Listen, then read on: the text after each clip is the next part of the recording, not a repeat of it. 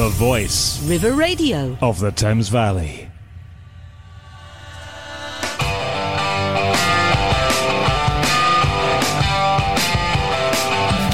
Good morning, it's Heather Adams here. Thank you for joining me for Turning Pages. Over the next year, we'll be recommending some great books, and I've been talking to novelist AJ Mackenzie about their favourite books. And we'll be chatting about Graham Greene.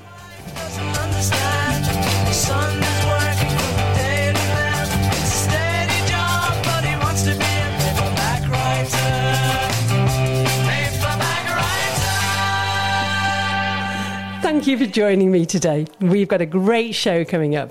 So alongside me today is Julian Ashton, who will be reading a few excerpts from our chosen books and joining me in discussing our recommended titles. So Julian, good morning. Good morning, Heather.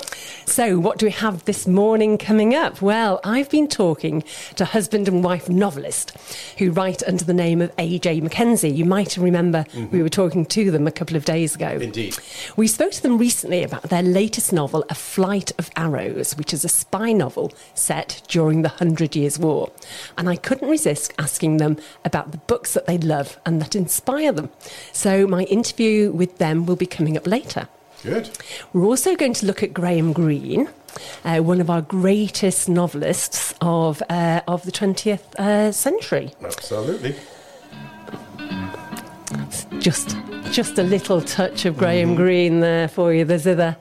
And once again, we've been scouring the papers to spot interesting book news, and we'll be providing some book recommendations from our listeners. So you're listening to Turning Pages on River Radio, the voice of the Thames Valley. And don't forget, we would love to hear from you. So if you have any favourite authors you want to tell us about, great book recommendations, if you run a book club or a local author, we'd love you to get in touch. You can contact me on heather@river.radio with any of your book news, and we'd be delighted to include some of your thoughts and ideas in future shows. And don't forget to tell your friends about this show.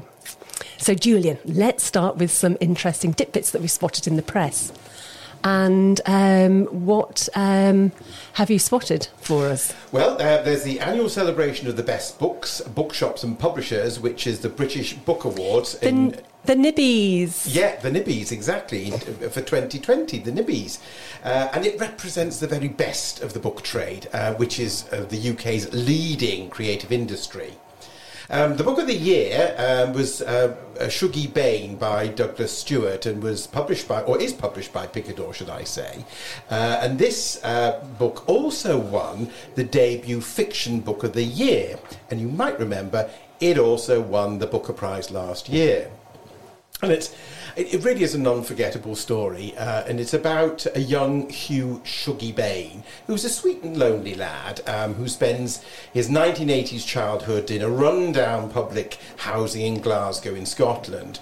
Margaret Thatcher's policies have put husbands and sons out of work, and the city's notorious drugs epidemic is waiting in the wings, so it's really quite atmospheric. It's a very heartbreaking story of addiction, sexuality and love. And Shuggie Bain is really an epic portrayal of a working-class family that is rarely seen in fiction. That sounds great. So, author of the year, I know, was Richard Osman for the Thursday Murder Club. Now, I think sometimes I'm a bit disappointed when famous people write books just because they're famous. But I've got to say, his has sold brilliantly. It's been at the top of the bestsellers list practically for the last, 6 months or so. Which is great, but you don't mind him because he's a really nice guy. Yeah, that's true. Yeah. So he spent 25 weeks at the top of the booksellers original fiction chart. And I think it's the fastest selling novel since J.K. Rowling's The Casual Vacancy in 2012. Really? Yeah. Ooh. Carry on. Oh, I beg your pardon. I thought we all went a bit silent It then. did indeed. What other awards were there, Julian? Got the Page Turner Award, where the Crawdad Sings by Delia Owens. This was published by Corsair, and this is her debut novel, and is the first winner of this new gong, and added honour to the popular fiction titles across all formats. Yeah, the novel resists categorization and is in equal parts a coming-of-age story. It's a murder mystery as well. There's romance and sharply observed nature writing.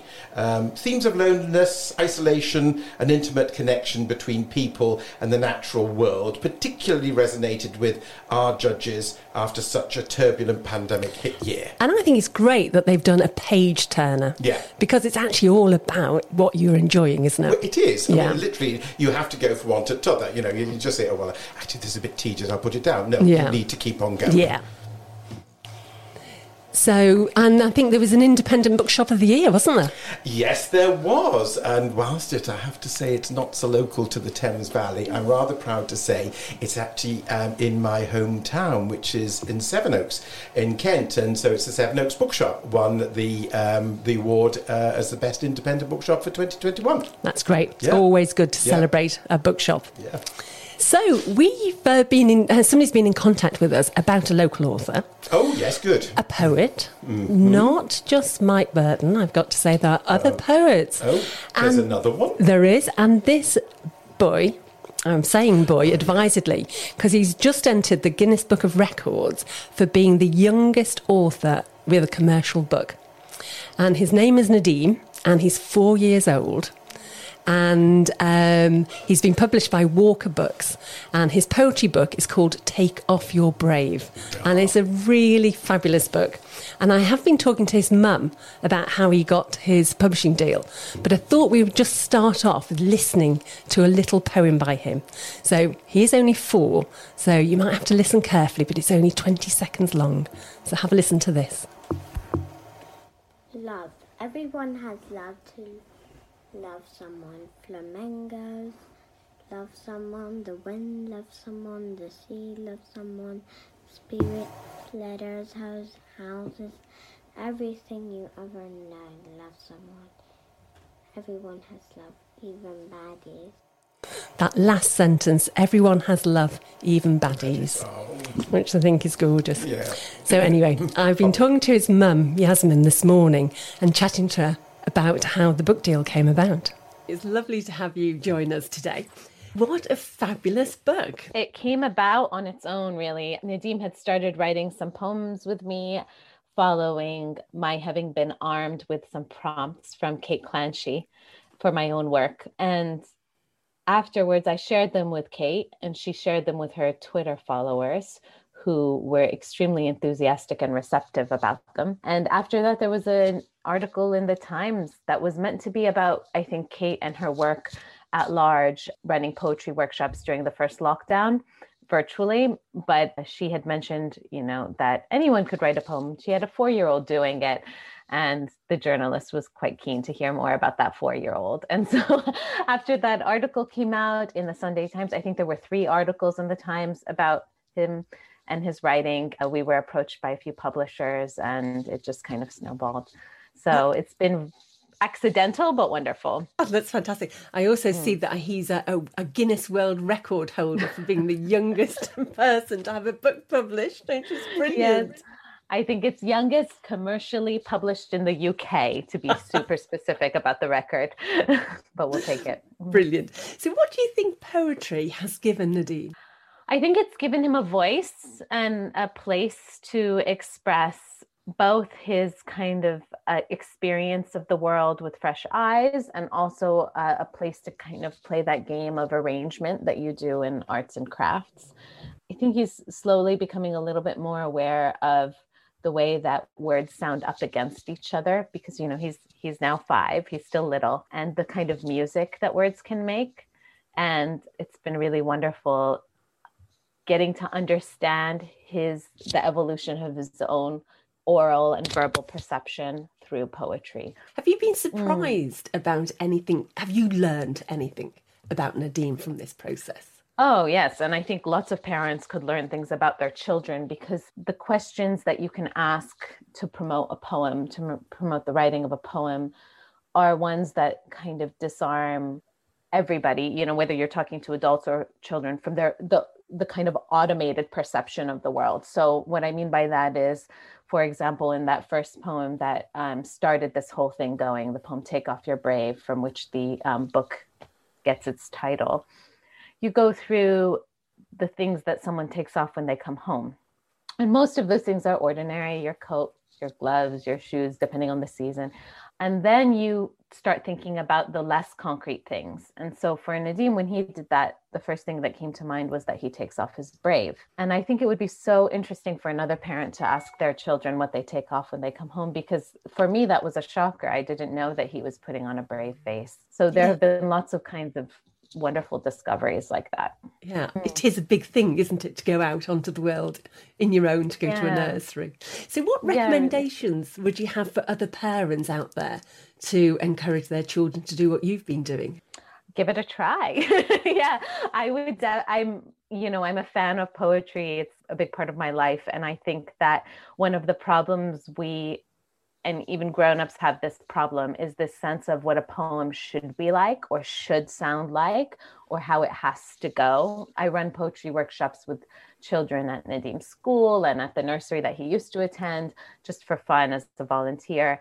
And I noticed that one of the first things that children think is that a poem has to rhyme. And so once you take that requirement away, the whole field opens up for them. So give it a go. There's a wonderful book out by Kate Clancy now that collects all of the prompts that she's done. It's called Grow Your Own Poem.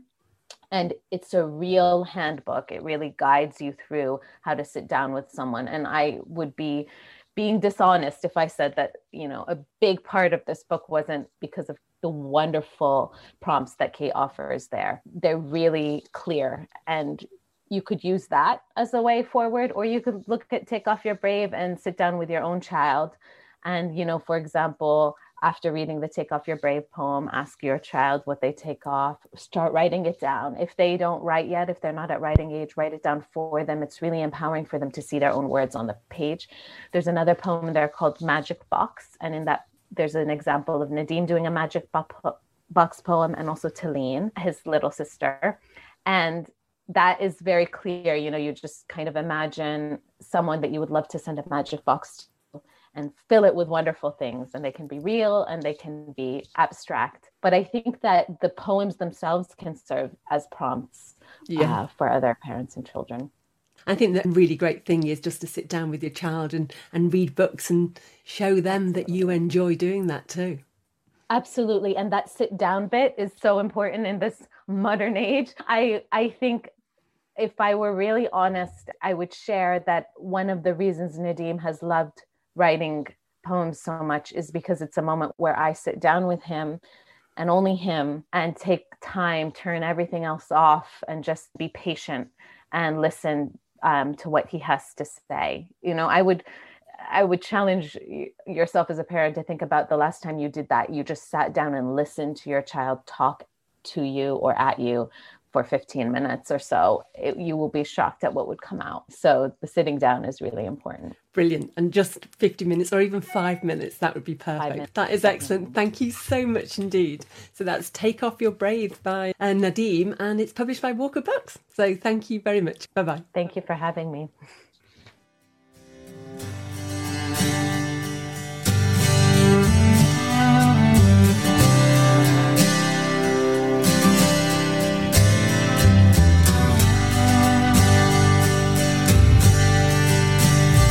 I remember when you were only 17. You were the finest girl that my eyes had ever seen.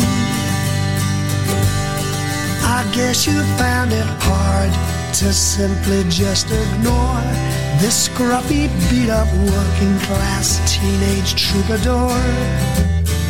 So we fell in love, and I toured your heart with my out-of-tune guitar. You were wonderful, you were mystical, and the envy of all of my friends. Seems like only yesterday, under the stars on Brighton Beach.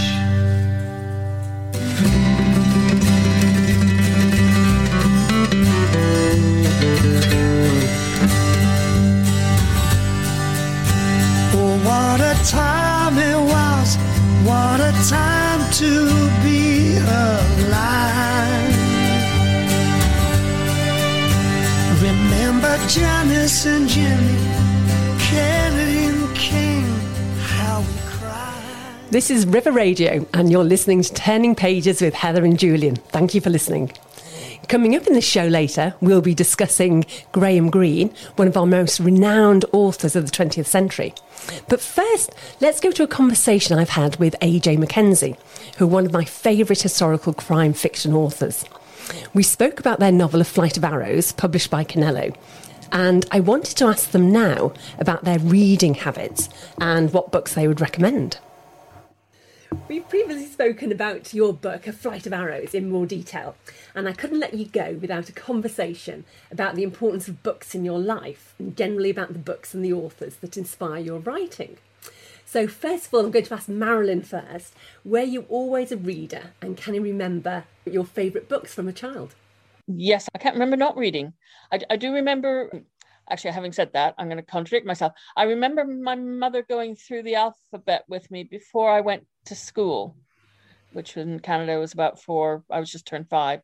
Yeah, no, avid reader. My idea of absolute hell is being stuck somewhere without anything to read. I would read a bus schedule if that was the only thing on offer. But the only other thing that can almost come close to books are maps. If I didn't have a book and I had a map, I'd be just as happy. Favorite books from childhood, hands down, no contest, L.M. Montgomery. All the Anne books, the non-Anne books. I still reread them now. I love them to death. I was talking to They're somebody wonderful. the other day, said they read Anne of Green Gables every year at Christmas. Their Christmas treat. And actually the one that is really underrated, which is one of her later ones, is one set during World War I, called Rilla of Ingleside, which is about Anne's youngest daughter. And it's an absolutely brilliant picture of the home front during World War I in Canada. I can't recommend it highly enough. It's really good. Were you always going to be a writer? I've always scribbled, probably not as enthusiastically or obsessively as Morgan, I would have to say that. But yes, always scribbled out. Indeed, if I root through bits of my office at the moment, I probably find half-written stories from when I was a kid. Morgan, you were obviously always a writer then. Yeah, well, I was always a reader. I really was reading from almost sort of time I can first remember. And I was quite precocious as well. I could read sort of further ahead than other kids in my class at school. The downside of that was I was always an equal distance behind them in terms of maths and arithmetic. What was given with one hand was taken away with the other. I started reading kids' books, I guess, but I graduated fairly early on to more serious stuff. I mean, one of the books I remember that made a deep impression on me was a series of stories about Robin Hood, which were actually quite adult. When I look back at them now, they had some quite dark themes in them. And then I got on to Conan Doyle's The White Company and Sir Nigel, and that kind of also cemented my interest in the Middle Ages. So it really grew out of that. But I also started reading nonfiction. I started reading history when I was fairly young as well, the histories of the Second World War and things like this. My reading as a child was incredibly violent now when I look back at it. I mean, it was all about war, death, massacre, etc. And yet I've always been quite a calm and pacific person. So hopefully my reading has made very little impact on me. Yes, all your frustrations have got out on the novel. Exactly, yeah. I started writing, I think, because if I saw a story, I really wanted to do one like that myself. I wanted to write one like that myself. So I read Hornblower and immediately started going out and writing sea stories. And I'd usually get about 6 pages in and then run out of steam because I had absolutely no idea what I was doing. But that was kind of how I began to teach myself how to write, was as a kid. Brilliant. So you're researching your second book in the 100 Years' War series at the moment, A Clash of Lions, great title. So when you're researching the book, do you find that your reading habits have to change?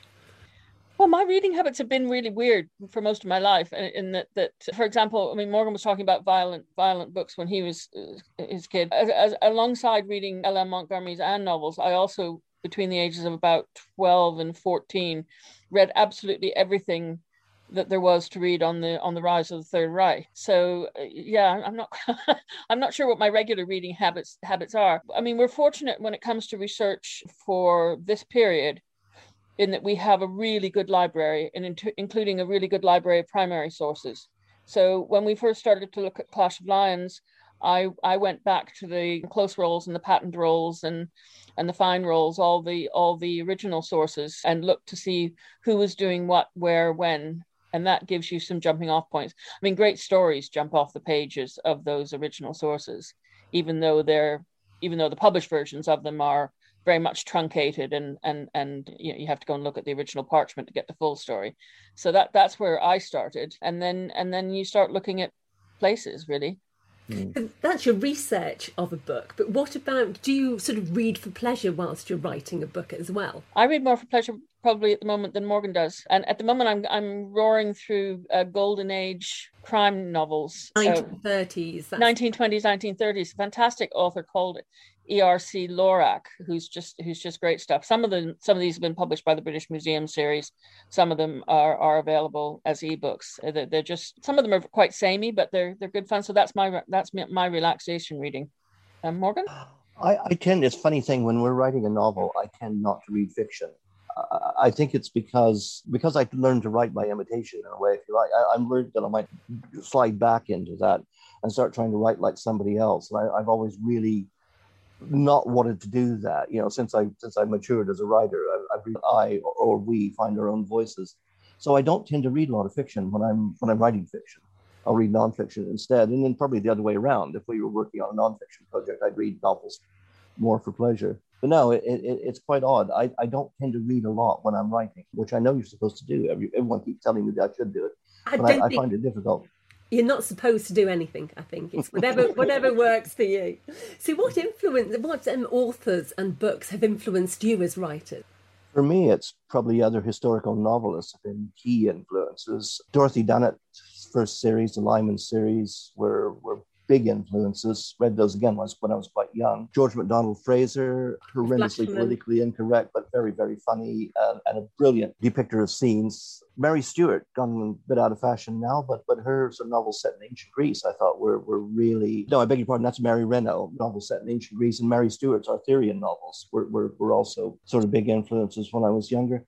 So yeah, it's basically anybody who can make me feel like I'm part of a scene, especially a scene that happened 100 or 1,000 years in the past. That's the kind of writing I really enjoy. I like the sense of immediacy and a feeling like I'm there at the time. That's what really gets the feeling.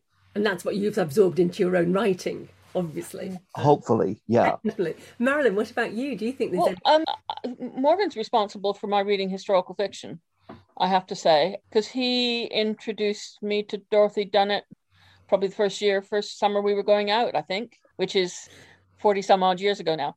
And I said, I'd never really read any historical fiction before. And then his mother, when I was staying with them, gave me a Georgette Heyer. And then I was like seriously hooked. And both of those writers, and Georgette Heyer, in my view, is like hugely underrated as a historical novelist, place you in their milieu in what feels like an almost effortless way. And I know Georgette Heyer's are fluffy, but if you go and look at the sources that she uses for her backgrounds, they are excellent first-hand accounts of the period. And yeah, those two certainly would have been the big influences in terms of historical fiction. And then I've always liked a bit of crime. And Morgan's mother again introduced me to Naomi Marsh, of whom I'm a huge fan. Again, just subtle, interesting novels. Yeah, I think I could go on, but we could be here all day. What have you got alongside your bedside table at the moment? What's your pile of reading that you're doing? I tend to have 4 or 5 books on the go at the same time. So at the moment, I've got a book by a woman who farms up in Cumberland called The Red Shepherdess. Call Me Red. I follow her on Twitter, and she's an amazing person. I came across her via James Rebanks's Twitter feed, and I have finished an English pastoral by him as well. I've got an Annie Gray, who's a food historian, on the go as well. It's the biography of Churchill's wartime cook. That's up there as well. I've got an Anthony Horowitz, which I've started but not got very far into, which is actually a medieval book as it happens. Yeah, that's a few anyway. Well, that's more than enough to send you to sleep, I think. As well as my the ebooks are the send to sleeper ones, and those are the classic area crime fiction. Anyway. And Morgan, what's on your bedside table?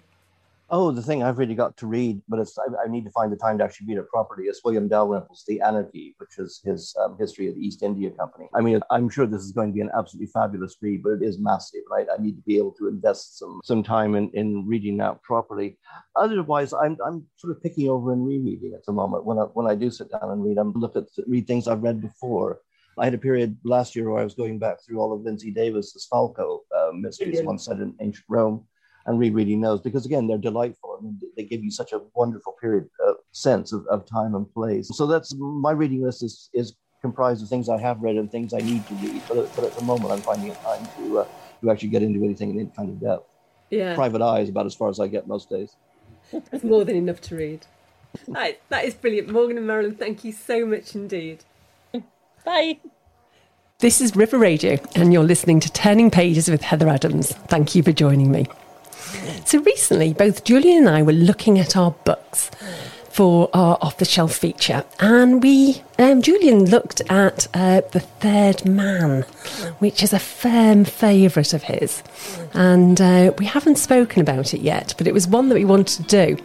And I decided that we ought to do a Graham Greene section, because he's such a fantastic guy. Absolutely fantastic. Good range of books. Yeah, and he famously worked in espionage in MI6, and he travelled the world and somehow found time to become one of our greatest writers of the 20th century. So, what more can you say? Well, exactly. 24 novels, short stories, poetry, 2 autobiographies under his belt. So, let's start off with a little reading of The Third Man. The Third Man by Graham Greene. Chapter 1. One never knows when the blow may fall. When I saw Rollo Martins first, I made this note on him for my security police files. In normal circumstances, a cheerful fool. Drinks too much and may cause a little trouble. Whenever a woman passes, raises his eyes and makes some comment, but I get the impression that really he'd rather not be bothered. Has never really grown up, and perhaps that accounts for the way he worshipped Lyme. I wrote there that phrase, in normal circumstances, because I met him first at Harry Lyme's funeral.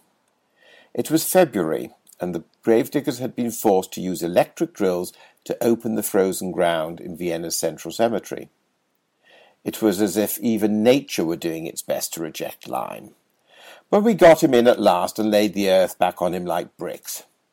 He was vaulted in, and Rollo Martins walked quickly away as though his long gangly legs wanted to break into a run, and the tears of a boy ran down his 35-year-old face. Rollo Martins believed in friendship, and that was why what happened later was a worse shock to him than it would have been to you or me. You, because you would have put it down to an illusion, and me, because at once a rational explanation, however wrongly, would have come to my mind. If only he had come to tell me then, what a lot of trouble would have been saved. Well, the Third Man was first published in 1949, and it was actually published as a novella, which was a preliminary to Greene's screenplay for the film, and it's still available through Penguin Books. And as we've heard, the novel set in post-war Vienna, when the city was occupied by the 4 powers, Britain, France, America and Russia. Now, it's one of the reasons you love this book. It's because it's set in Vienna. Indeed it is, which is a city I know very well because I have family living there, aunts and cousins. And I know it quite intimately. And it does feel like sort of a spy city, doesn't it? It does, because it really is on that axis, if you like, of what were the former Eastern countries, Eastern communist countries. And Vienna always played that role, and even Austrian Airlines were very proud of their connections to all of these, well, now ex-communist states. Yes. Yeah. So it really is, and it is very atmospheric even to this day. One of the great cities to live in and to visit. Yeah. You really must go. It really is. But at the time when Rollo Martins lands up, of course, it's war torn. It's quite a lot of it's flattened, and he's an American pulp writer who writes novels. But he was Western novels. But he was invited by his friend Harry Lime to Vienna to come and take up a job. Yeah. And so he decided that he would, but no sooner has he arrived that he finds out that his friend Harry Lime's been killed in a motor accident outside his apartment. And as we heard from the extract, it's at the funeral that he first meets Major Calloway and Sergeant Payne, who happens to be a great fan of Martin's books. And both Major Calloway and Sergeant Payne are members of the British Royal Military Police. The story starts to unfold with the introduction of shady friends of Lime's. There's Baron Kurtz, a very curious and odd man, and then there's Dr. Winkler, who is his medical advisor, and then there's rather sinister Mr. Popescu. And then we're also introduced to Anna, who is Lime's actress girlfriend, and she's living in the city on forged papers, and who attracts the unwelcome attention of the Russians, which is a theme that runs through the story. Martins doesn't believe what Major Calloway tells him about Harry, that Harry was mixed up in a penicillin racket, which was selling drugs greatly diluted, which caused horrific consequences for the patients that it was administered to. And though Calloway urges Martins to leave Vienna, he doesn't. And then Martins takes up an offer from Mr. Crabbin, who's from the British Liaison Office, to give some lectures, which he leaps at because he can stay in the city at the British government's expense. And then the story starts to gather apace after Martin spots Lime in a darkened doorway and chases him, but Lime disappears and he just doesn't know where. Martin's, now knowing that Lime is alive, contrives to meet him, which happens at the Prater, which is that wonderful giant Ferris wheel. Yes, I've been on that. But actually, I have to confess, I haven't. Oh! That's one thing I haven't done. But something Next on the list time. to do. And there's something else that's on the list to do, which will come a little bit later. Okay. So now, of course, everything's gathering apace, and needless to say, Lime's End is coming into sight. But we do know how Lime has managed to evade the Four Powers police, because, of course, he uses the Vienna sewers, which is a great thing. So have you walked around the... Well, that was the thing I was going to say, which I was going to say later, but I'll tell you now, is I haven't done it. We were planning on doing it because the city of Vienna does do tours I know, of yes. the sewers. But I think when we were doing it, I think it's on certain times of in the week, and I think there was some reason that we couldn't make it. I've never managed that. But I believe it's well worth doing. But the film itself is one of the great film noirs of the genre, and the cast was superb. Joseph Cotton playing Rollo, but interestingly, he's known as Holly in the film, not Rollo. Right. And then Trevor Howard plays Major Calloway. Bernard Lee, who we know as M in the Bond films, he played Sergeant Payne. And Wilfred Hyde-White plays Mr. Crabbin. But also, credit must be given to the fabulous music, which we just heard, played on the zither. And it was written by Anton Karas. And what we call the zither, but in fact is the zither. What a shame. I know. But up until Karas actually wrote that piece and played it, he was an unknown performer, and he just used to play in local Heuriges, which are the little wine bars. And then he got his break in the film. Absolutely, from that. And I think that piece of music sums up everything, not only the novel, but it's the city. Yeah. She says. Yeah. So it's really interesting that that's quite a slim novel, because I've also picked a slim novel for my best first choice, which is Brighton Rock. Right. Thin novel, but a lot goes on in it. Oh, you're absolutely right. It's absolutely fantastic. And what I particularly like about it is that first line that really sort of draws you in. Let's listen to the very beginning of the story. Brighton Rock by Graham Greene. Hale knew, before he'd been in Brighton 3 hours, that they meant to murder him. With his inky fingers and his bitten nails, his manner cynical and nervous, anybody could tell he didn't belong. belong to the early summer sun, the cool Whitsun wind off the sea, the holiday crowd.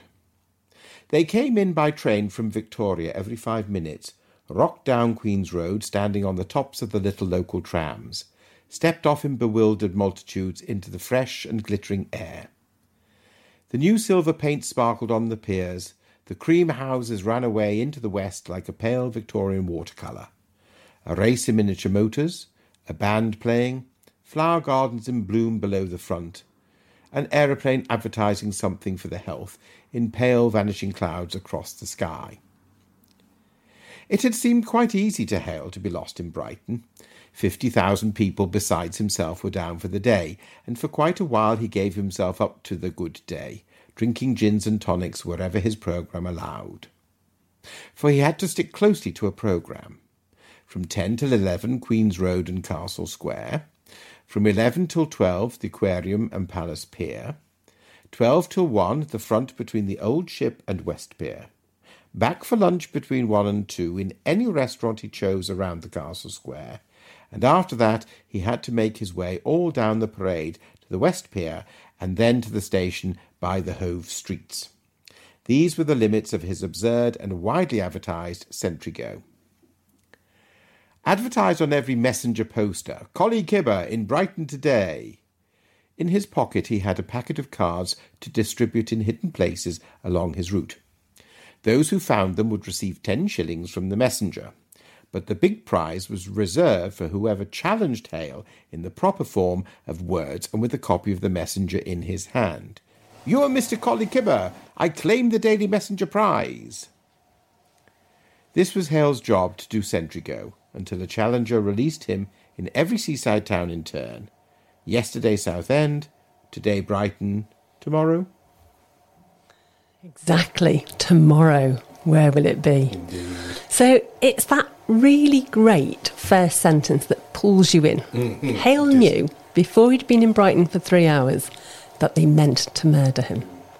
And what a page-turner, a well-crafted book this is. And a lot, as you quite rightly said, goes on. So the story, for those who don't know it, gang war is raging in the dark underworld of Brighton. And Pinky is just 17 years old, and he's a bit of a...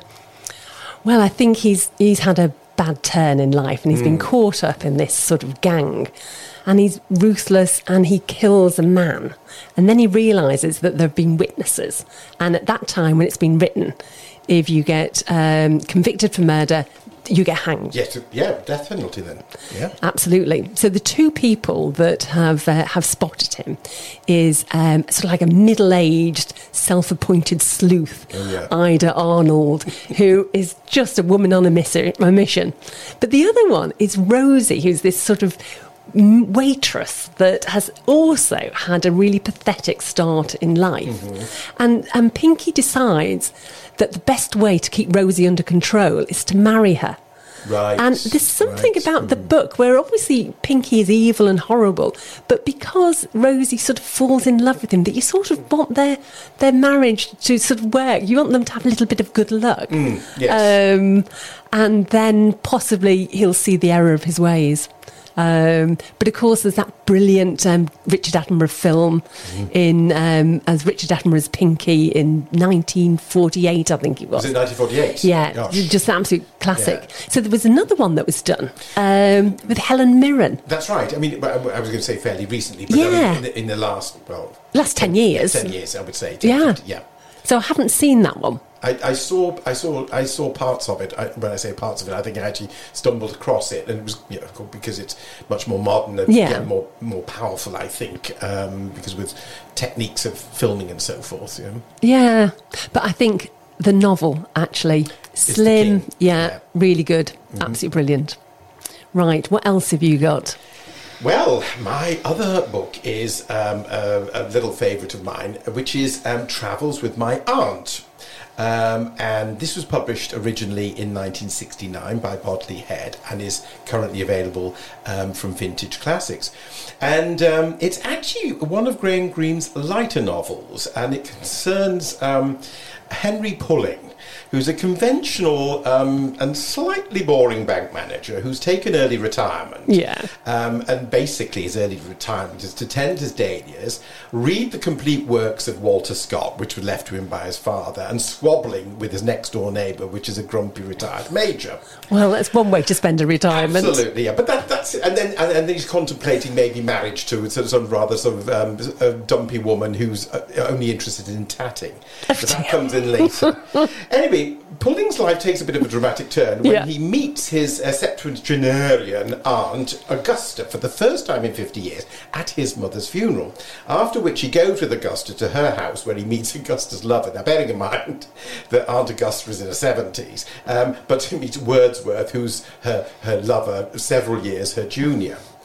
Well, from there, Henry's journey really begins, and it starts off with the first an excursion to Brighton to meet some more friends of Augustus, where Henry learns something of his aunt's early life and past adventures. And having been foretold by a psychic that he will embark on many travels, this comes to pass with a trip with his aunt to Paris, then to Istanbul on the Orient Express. Along the way, Henry discovers more of his aunt's past, which, apart from the fact that she's a bit amoral, she's no respecter of authority or convention. She's adept at outwitting the police in several countries, and, to top it off, is a dab hand at smuggling and contriving complicated scams, of which Henry ends up being a willing accomplice. Brilliant. Absolutely superb. And then thrown into the mix, there's a chance meeting with a young lady called Thule, who's the estranged daughter of a CIA agent. And she introduces Henry to smoking marijuana. Now, bearing in mind, this guy's been tending his dahlias, and all of this is suddenly happening to him. And then there's an entanglement with the Turkish police over a gold ingot, which results in Henry and Augusta being deported back to England. Yeah. And after his return to England, Henry discovers, back to his dahlias basically, and squabbling with his neighbour, that tending all of his dahlias is not really what, holds his interest. And then he receives a letter from his aunt Augusta. She's hoofed it and is now living in South America. So he goes to join her over there with the love of her life. Now, you'd think that would be the fitting end of the story because he's packed in quite a bit already, but it isn't, not by a long shot, and we're only just halfway through. For you see, Paraguay beckons, and with it a life that not only the former Henry could have ever dreamt of. So you must rush out and buy a copy of Travels with My Aunt to find out what happens next. Oh, yes, and there's one piece of advice that Aunt Augusta swore by, which is never lock your luggage, because that implied to a customs officer that you had something to hide, which invariably Aunt Augusta did. And there's a footnote, a little footnote. Not long after the book was published, so that was 1969, in 1973, I beg your pardon, a film was made with guess who playing Aunt Augusta? Oh, Maggie Smith. Oh, Maggie Smith. Superb. Oh, yeah, perfect, yes. And Alec McCowan played Henry Pudding. But I've got to say, that bit of advice about locking your case, they actually now have luggages, of course, with keys that the US customs office can open. Which all came about after the 9/11 bombings. So, yes, you've got these TSA, the Travel Security Authority of America. So these locks are now standard, which they can access. So Aunt Augusta was before her time. Oh, she was before her time, yes. And I think Graham Greene he was a great traveller, wasn't he? He was, yes. So I was reading sort of biography about him. It was saying his life can be boiled down to sex, books and depression, or travel, literary activity and bipolar disorder, actually. Right, yeah. He's a bit of a strange character. I once heard that he played Russian roulette. He argued that he has played Russian roulette with a bullet in his in the gun, and he was having this conversation with Fidel Castro, as you do. Yes, of course. I think he met a lot of dictators. Anyway, Fidel Castro sort of worked the odds out, and he said he couldn't possibly be alive if that was really true. Right, so he was rumbled by Fidel. I think so. Mind you, actually, with Graham Greene's life, there's the whole list. You just see, the great hotels he stayed in. But of course, apart from being a successful novelist, I mean, he did have quite a lot of money because you probably know he was of the Greene King family, the brewers in Bury St Edmunds. Oh, I didn't know that. Yes. So he had his, had in the old ale casks. They were, and did you know they had a spat with Shirley Temple? No, really? Yes. So he sued. Oh no, he was sued by 20th Century Fox because he suggested that Shirley Temple was a bit saucy, was coquettishness, I think was the phrase he used. It probably was because she was too young and didn't drink the beers. Yeah, probably. We won't go into that. Anyway, he did lose. He did lose. So Shirley Temple's is fine.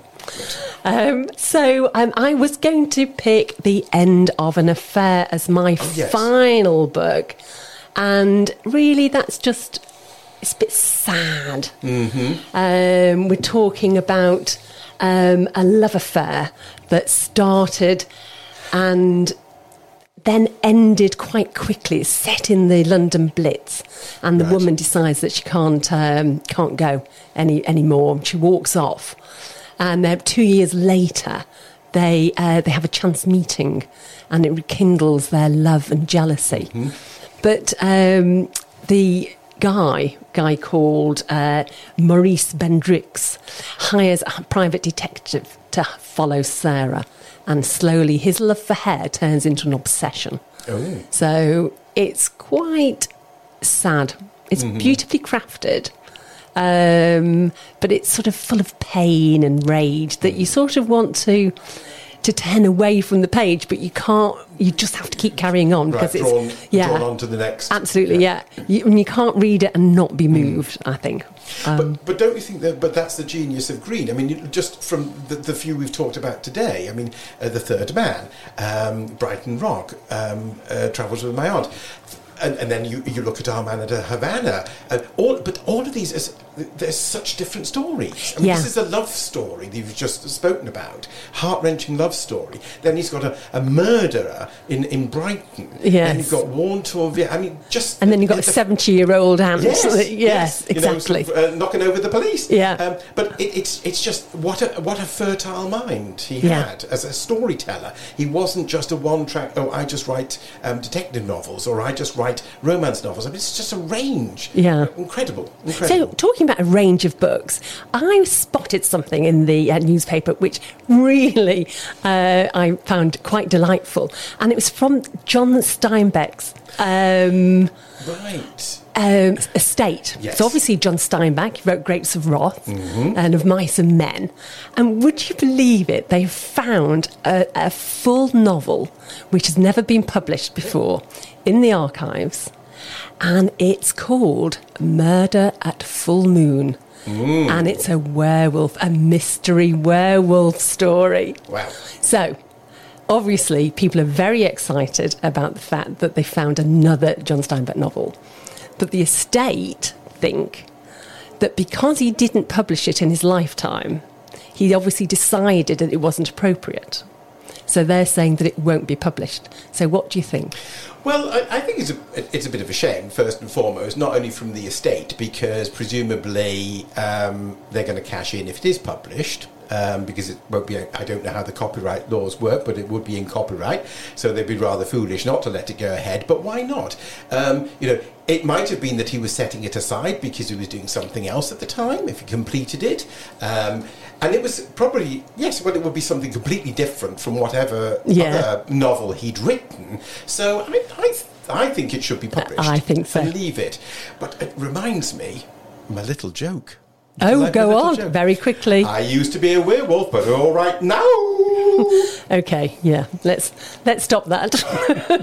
You are listening to River Radio, the voice of the Thames Valley. And don't forget, we'd love to hear from you. So if you have any favourite authors you want to talk to us about, do let us know if you run a book club or a local author.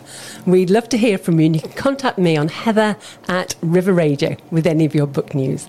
And in fact, Shelley Luscombe has been in touch, and she said that there's Nancy Ravel, who's a Sunday Times best author, is one of her favourite books.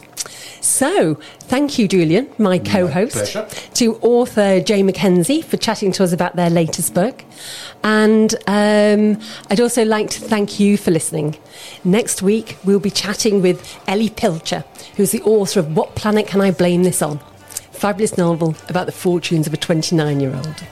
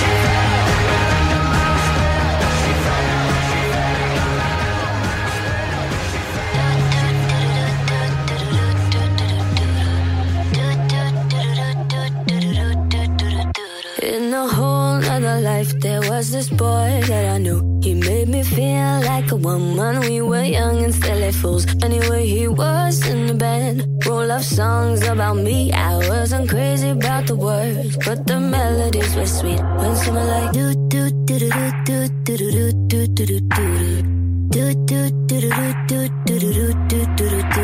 Every time we go dancing, I see his straying eyes. Gave him too many chances, pushed my keys too many times. Anyway, he started acting up, but I'll be on my way to leave. But I stopped in my tracks when I heard this melody. And it went like do do do do do do do do do do do.